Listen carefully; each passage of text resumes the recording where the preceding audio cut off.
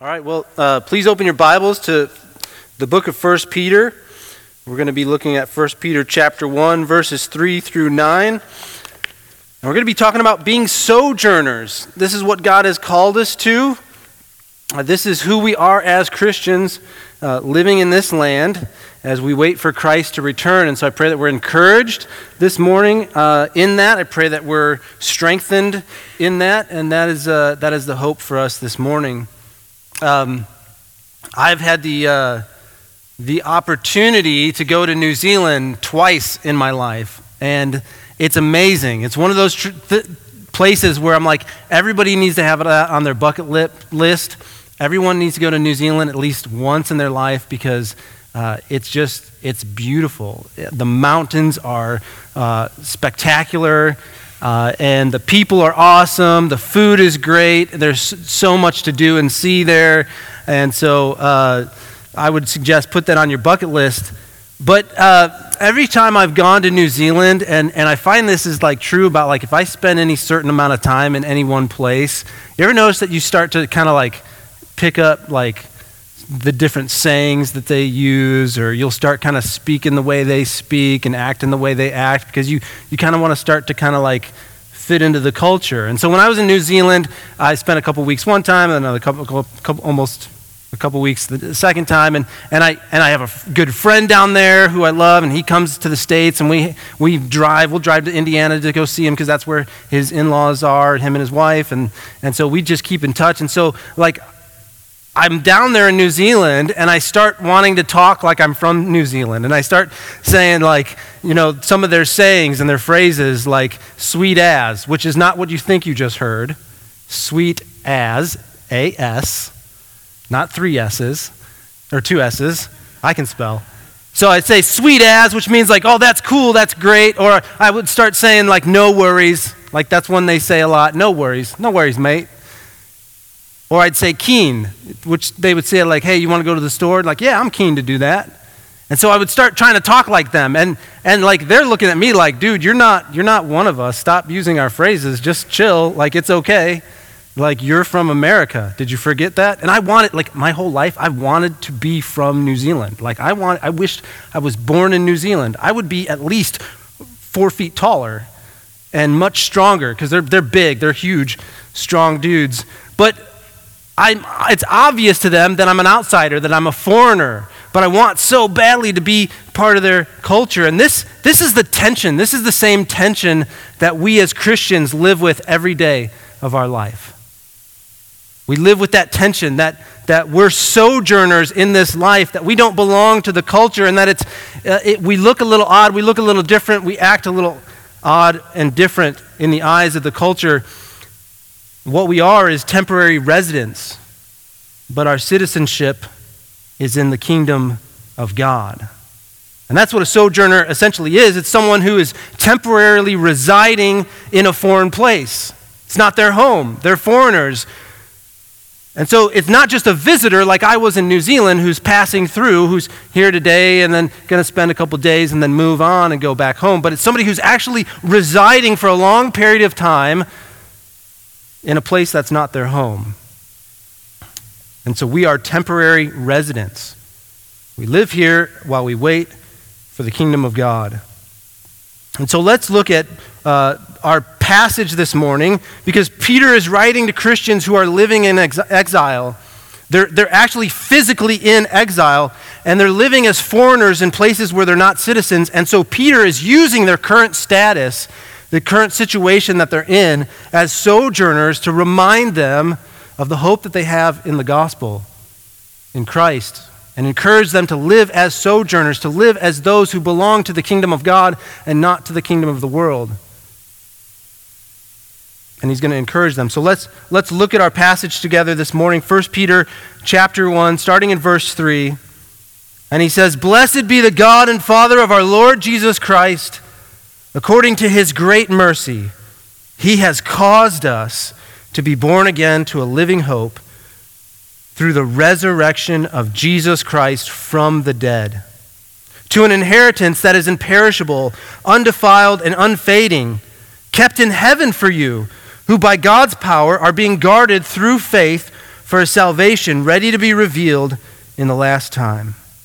In this you rejoice, though now for a little while, if necessary, you have been grieved by various trials, so that the tested genuineness of your faith, more precious than gold that perishes, though it is tested by fire, may be found to result in praise and glory and honor at the revelation of Jesus Christ. Though you have not seen him, you love him. Though you do not see him now, you believe in him and rejoice with joy that is inexpressible and filled with glory, obtaining the outcome of your faith, the salvation of your souls. Let's pray. God, help us this morning and each morning that we wake to contemplate and to realize and understand the riches that we have in Christ, the benefits of our salvation, the joy of our salvation, the hope of our salvation. And God, may it strengthen us as we live as foreigners in this world, as we long, as our bodies groan for the kingdom of God and for the return of Christ. May we be filled with hope. May we have in our hearts the peace of Christ ruling in us. May we not be led to worry or fear. May we not lose our course or our way and forget our first love, but may you strengthen our eyes and our hearts to see the hope we have in Christ. We pray this in your name. Amen. So this passage that we're in this morning is setting the premise for the rest of 1 Peter, where he'll tell them how to live as the people of God. And so he's setting this premise that, listen, I'm going to give you some instruction here on how to live as the people of God and how we ought to act as sojourners, but I want you to know the cause for all this. I want you to know the why. Why can we live like this, and how can we live like this? And he points to this future glory, this future hope that we have. He points to our salvation. And he says, listen, your hope is in Christ who died for you. And so that's what we're going to see this morning in our passage, that the promise of future glory gives the believer courage to pursue godliness and persevere while living as sojourners. Let me say that again. The promise that God gives us of future glory gives the believer the courage to pursue godliness and persevere while living as sojourners. And so we're going to look at this in our passage this morning in two sections. First, the promise of future glory, and then we're going to look at the encouragement to pursue godliness while persevering as sojourners. And so first we see the promise of future glory, and I'm just going to read it again from verse 3 to 5. He says, "Blessed be the God and Father of our Lord Jesus Christ." Right? We're going to praise God for these things. May God be blessed for what he has done.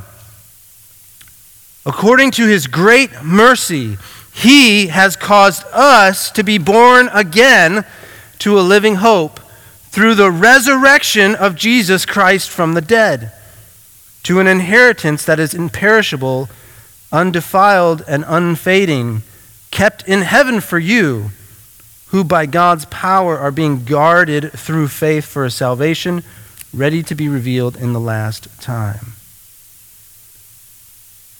This is our great hope. Peter tells us that God has caused us to be born again to a living hope.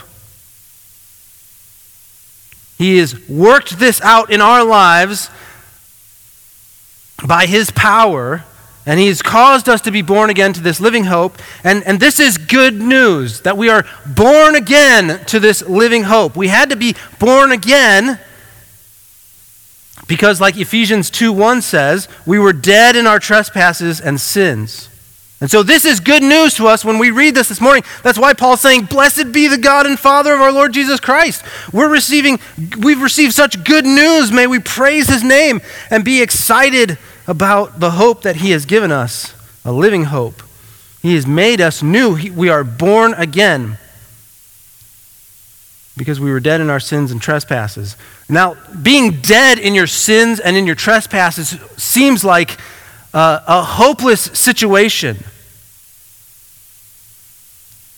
Right? Because we are dead in our sins and we need to be born again, and that seems like, how does that even happen? It seems like an impossible thing. When something's dead, it's dead. It doesn't come back to life and start walking unless Jesus raises Lazarus from the dead.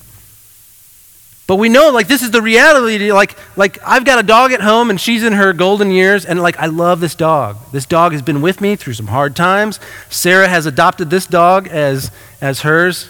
We also have kids, and we love our kids, but this relates to the dog. And our dog is getting older, and our dog is having to eat soft food, and our dog is kind of walking slower, and I'm just watching my dog age, and I'm like, Libby, don't die at me. Because death is final. When Libby dies, our family will mourn because she will not be coming back to life. And so if I didn't already know the end of the story, the end of the redemptive story, and how it plays out, this would be the part of the movie where I would be like, those fools are toast. They're dead in their sin, they're done. There's no way they're getting out of that one. But something powerful and miraculous happened. Jesus died and rose from the dead. How has God caused us to be born again to a living hope? Through the resurrection of Jesus Christ from the dead. That's how. And like Romans 6:4-5 says, we were buried, therefore, with him by baptism into death, in order that just as Christ was raised from the dead by the glory of the Father, we too might walk in the newness of life. For if we have been united with him in a death like his, we shall certainly be united with him in a resurrection like his. Right? Jesus died, and so we died with him, but Jesus rose from the dead, and so we rise with him. Because he rose, we will rise. And that is our hope. And if you are not hoping in that, if your faith is not in Jesus, then you are dead in your sin. And we would plead with you, we would encourage you, we would ask you to consider Christ and to consider what he has done by dying on the cross for our sins and by being raised from the dead so that we may have new life with him. And we would encourage you and ask you to put your faith and trust in that, because if your faith is not in Jesus, then you are dead in your sins. But if your faith is in Jesus, you have been made alive with him. And not only that, but the hope we have in the resurrection of Jesus is a living hope. It literally gives life. It is living because of its efficacy to save us from sin and death, opposed to a hope that is dead because it's futile. There are many things that many people are hoping in that are dead because they're futile. They don't have the power to save. They don't have the power to give life. Only Jesus, in his death and resurrection, has the power to give life and to give us a hope that is a living hope. A hope that we see in our passage that is an inheritance that is imperishable, undefiled, and unfading, kept in heaven for you, who by God's power are being guarded through faith for salvation, ready to be revealed in the last time. So even while we wait for Christ to return and we wait for these things to come to fruition and we wait for the full redemptive story to come to its final resting place, and we are with eager anticipation groaning for the kingdom of heaven, we have this hope now in this life that these things are secure, they're guaranteed. They're not futile. It's a living hope. And we see this guarantee in verse 4 and 5, which we just read, of future glory. Not a lot of things in this life are secure. There's not a lot of permanency. There's not a lot of dependency in this life on anything. not finances or health or freedom or comfort or any earthly treasure. Like, these things are fleeting. They could be here and then gone.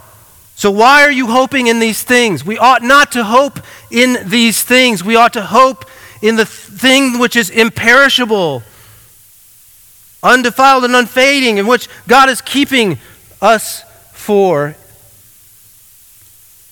It's kept in heaven for you, and we are kept for it by the power of God. So put your hope and your faith in that. It's a future glory because, as it says, it's an inheritance. An inheritance is something that you don't have yet, but you're waiting for. It will be received at a later time. It's something that you are owed or promised. You're owed because of the promise, but it's not here yet. So it's a future hope. It's a future glory. And it's to be revealed in the last time. We're waiting. Like Hebrews 9:28 says, Christ, having been offered once to bear the sins of many, will appear a second time, not to deal with sin, but to save those who are eagerly waiting for him. And so Christ, in his first coming, he comes to deal with sin. He comes to square off with sin and death and to defeat it and to claim victory over it. And he does that by dying on the cross, the perfect and spotless Lamb with no sin, to be our propitiation, to be the forgiveness of our sins, to bear the wrath of God upon himself in our place. He deals with sin and death, and he raises from the dead that we might have life and that it might be secure in him. But then in his second coming, he will appear a second time, it says, not to deal with sin. He's already done that. He's already dealt with sin, but to save those who are eagerly waiting for him. That's us. Aren't we eagerly waiting for him? He will make all things new. He will eradicate all sin in the world. He will reclaim his creation and make it his own. Right? We're experiencing a taste of that, but these things will come to fruition. There will be no more sorrows or tears or fears or worries. And the greatest part is that we will be with him in his presence. Think about that. And so, because of this, we ought to pursue godliness while persevering as sojourners. Look at what verse 6 through 9 says. In this you rejoice. Right? We rejoice in this great hope that Peter has described to us. In this you rejoice, though now for a little while, if necessary, you have been grieved by various trials, so that the tested genuineness of your faith, more precious than gold that perishes, though it is tested by fire, may be found to result in the praise and glory and honor at the revelation of Jesus Christ. Though you have not seen him, you love him. Though you do not now see him, you believe in him and rejoice with joy that is inexpressible and filled with glory, obtaining the outcome of your faith, the salvation of your souls. So Peter says we are going to have to persevere while we wait for these things to come to pass. And a sojourner is someone who does not enjoy all of the rights and privileges of being a citizen. They're a foreigner. And a foreign resident also doesn't hold to the same values or participate in all of the customs of the culture of their host home. Right? They belong to a different culture. They don't belong to a different home. And so they may not participate. They might not even share all the same values of that culture. And so because of this, there's a tension. The tension I mentioned earlier, that there's this tension because there's these differences. And it's obvious to the culture that this person is different. That this person is not practicing the same values and cultural aspects and customs that we are. And so it puts that person at odds with the culture in which they're living in which they're a resident but not a citizen of. In many ways, this is how we live as Christians in the world today, as those belonging to the kingdom of God but residing here while we wait for Christ to return. And those differences puts us at odds with the culture and with the world around us. Those differences often lead to suffering. Because when you don't conform to the values of the world but live out the purposes of God, the world will grow in its contempt for you. And that's okay. Peter tells us that that's okay. Because we can endure that for a season. Because we know that it's a drop in the bucket compared to our eternal inheritance in Christ and the riches that we have Him. And even now we experience the blessings of our salvation, the fact that we gather together as the church. And we're united with one another, and we share the same hope, and we encourage each other, and we lift each other up, and we build each other up, and we serve one another. Right? This is one of the many blessings that we have. And so we see we are experiencing the blessings of our salvation now. And so it's in this that we need to lean into the gospel. It's here that we lean into the gospel. We need to remember the great inheritance that's coming and the blessings of that salvation that we are already experiencing. And this is actually a good thing, to go through trials. Because Peter tells us that going through these trials test our faith and prove our faith to be genuine. When you're on this side of a trial, everything's fine and dandy, right? Sunshine and rainbows. That's what I like. I like things to be smooth. I'm a wimp. And then you go through a trial, and you are pressed, and it's intense, and you feel the heat of the furnace, and then you keep the faith. In the midst of the trial, you keep the faith. You continue to say, Jesus is my everything. Jesus is my hope. In Him I am okay because my inheritance is secure. And then you come out of the trial, and there you stand, knowing that your faith is genuine. Knowing that your faith is a sincere faith.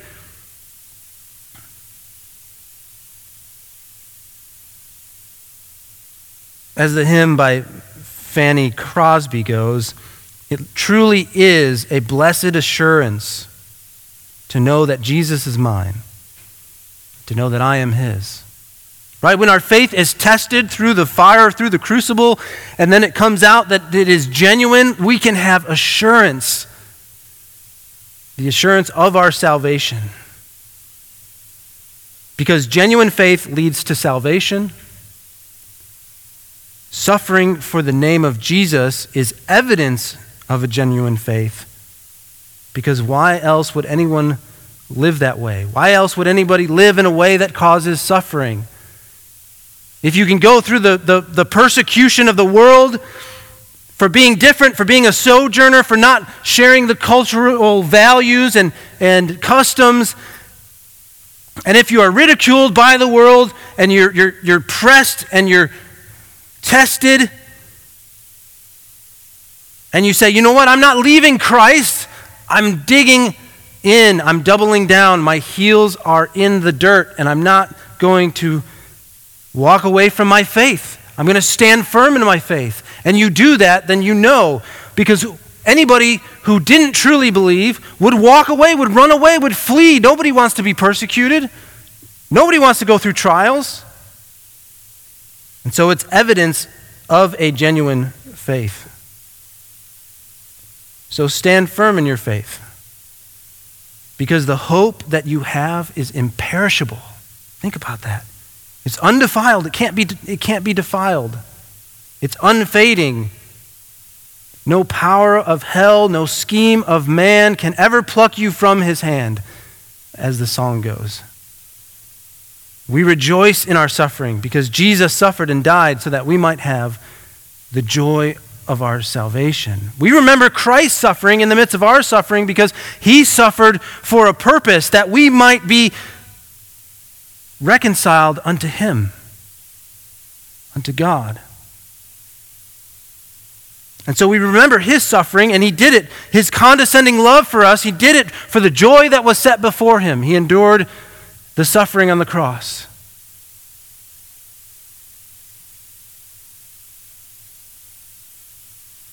And so this is our great hope. I have a rather lengthy but beautiful quote from Edmund Clowney that I want to share with you that talks about this very thing. So listen closely as I read it. And he says, "The gift of God's love, the blood of Jesus Christ, has redeemed Christians from the corrupt and empty lifestyle of their pagan past.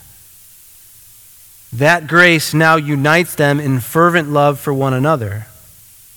They serve and help one another, using the rich spiritual gifts with which God's grace equips them. Jesus Christ, the great shepherd of the flock of God, watches over his people. He calls under-shepherds to serve him in guarding his sheep. The victory of Jesus Christ over all the powers of darkness frees his people from the power of Satan. They can repulse the roaring lion.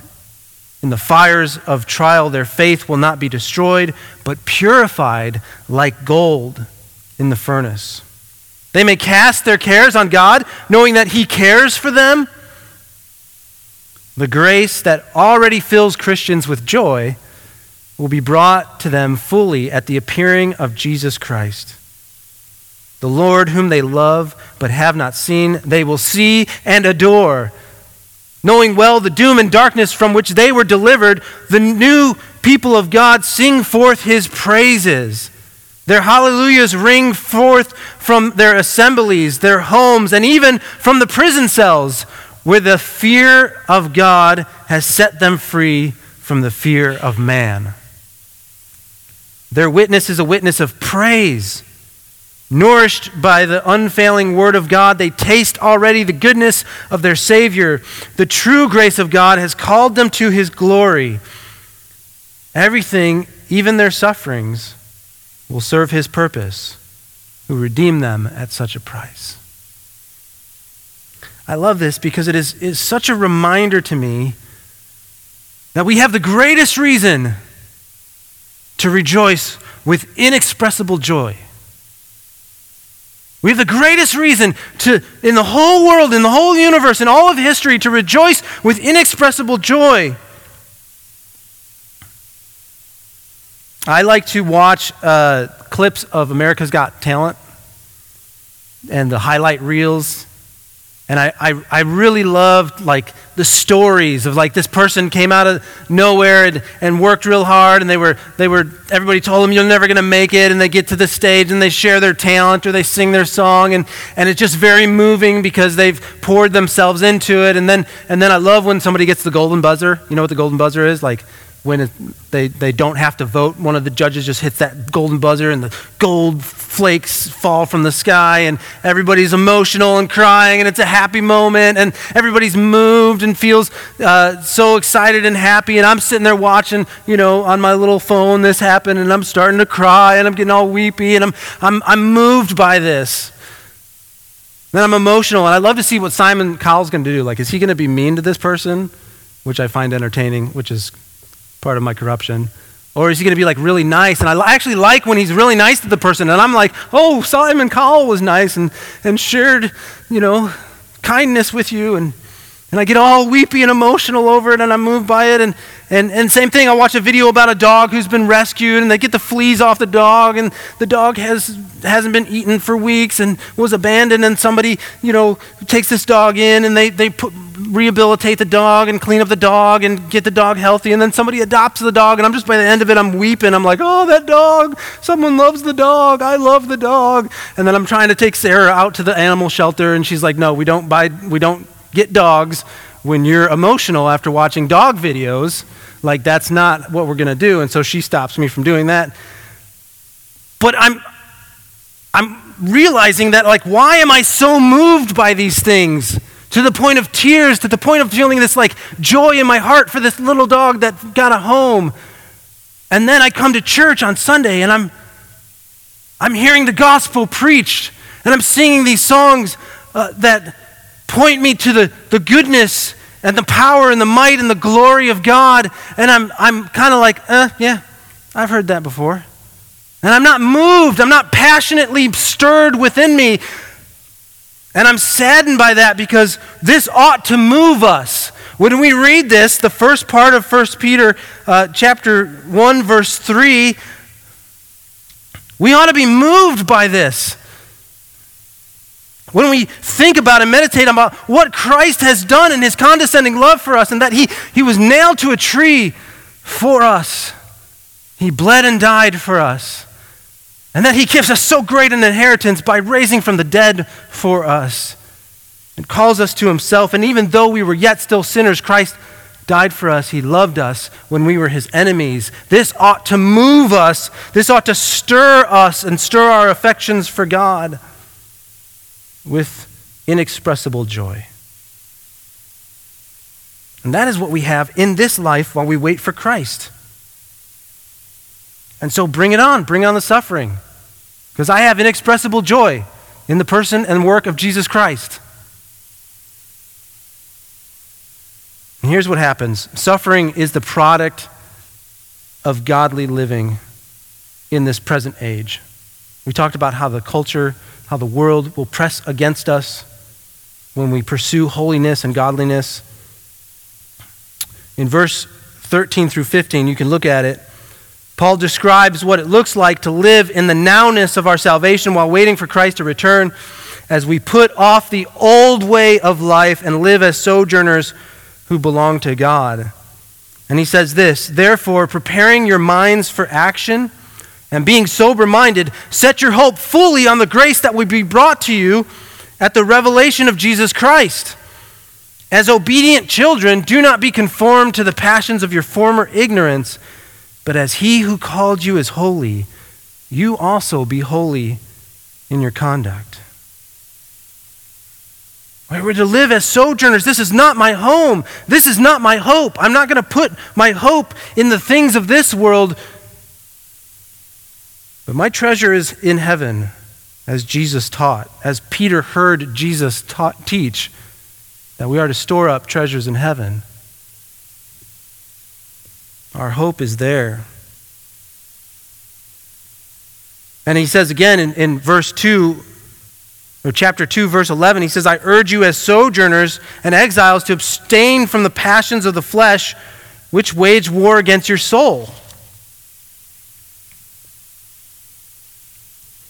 And so this is, he's calling us to godly living. Right? He says, this is the great hope that you have, and this in this hope you can endure the suffering that will inevitably come because you live godly lives in this life. He says, I love this. If you've noticed, in verse 6, he says, in this you rejoice, talking about the hope. And he says, though now for a little while. He says it's a little while. If you suffer for your faith, you suffer for a little while. And you can endure that. Anything can be endured for a little while. And so he says, listen, put your hope in Christ. That will strengthen you to go through the suffering because of your godly living. And then he says, listen, this salvation, these things that you know about Christ, the prophets were like longing to know. They desired to know. They were like, tell me, how does the redemptive story go? And he says, you know it. And so you should be strengthened and encouraged by that. And so now, knowing these things, you're to live a godly life. You're to prepare your minds for action. Be sober-minded. Set your hope fully on the grace that will be brought to you at the revelation of Jesus Christ. And then doing that, having done that, verse 14, as obedient children, do not be conformed to the passions of your former ignorance. That's putting something off. And then he says, put this on. But as he who called you is holy, you also be holy in all your conduct. Our passage this morning actually ties in really well with the sermon that Travell preached last week, where he preached about how we are called to live as servants. Right? We're able to do this because we are not entangled in earthly things. We're sojourners, and as sojourners, where my kingdom is not of this world, but it is the kingdom of God, we're able to live with different priorities and purposes in this world, in this home in which we reside. And so we're enabled to sacrifice worldly things that we don't really need because we have everything we need in Christ, and live lives of servants to one another and to others. It's like Colossians 3:1-4 says, "If then you have been raised with Christ, seek the things that are above, where Christ is, seated at the right hand of God. Set your minds on these things that are above, not on things that are on earth. For you have died, and your life is hidden with Christ in God. When Christ, who is your life, appears, then you also will appear with him in glory." So there's that future hope, and this idea that we should live as sojourners, and we should be concerned with heavenly things, not earthly things. We're not entangled in the things of the earth, like a soldier who enlists, and he's no longer worried about civilian affairs. He's worried about serving and doing his duty well. And that's who we are as the people of God. We're sojourners. We're enlisted into God's care and into his company. And so we need to stop being too afraid to proclaim the gospel. We need to stop being too busy to invite our neighbors into our lives. We need to stop being too comfortable to serve. We need to stop being too worried about ourselves to give. Because the things that we give up, all of the sacrifices and all of the suffering that we experience are all done for the glory of God, for the good of others. And so we can have courage to live like that because our hope of the future glory outweighs the trials of living as sojourners. We have a future glory that is greater than our present suffering. And I love that because this passage ultimately helps us to see redemptive history, past, present, and future. It's all in here. We see what God has done in the person and work of Jesus Christ, and what he is doing, that we are being preserved for this inheritance that we will receive, that he is using us now to proclaim his excellencies. We are ambassadors of Christ here in this life. So an ambassador is somebody who lives in a foreign land and serves his country of citizenship. Sounds about right as far as being sojourners. We're also ambassadors. And we're to proclaim the excellencies of God in that position. And so we can do that. We can do these things because we have courage in the hope that we have, strength in the hope that we have, this future hope. Right? We see God's work that he has done. We see God's work that he is doing in the completed work in salvation. He is continuing to work out in our salvation. And we see how we are to continue in the faith as we eagerly wait for Jesus' return. We have not seen him, but we love him. We cannot see him now, but we believe in him. And we rejoice because of him. Even though we can't see him, we rejoice because of him. And we have confidence that we will obtain the outcome of our faith, which is the salvation of our souls. And this fills us with strength and hope and inexpressible joy. And ultimately,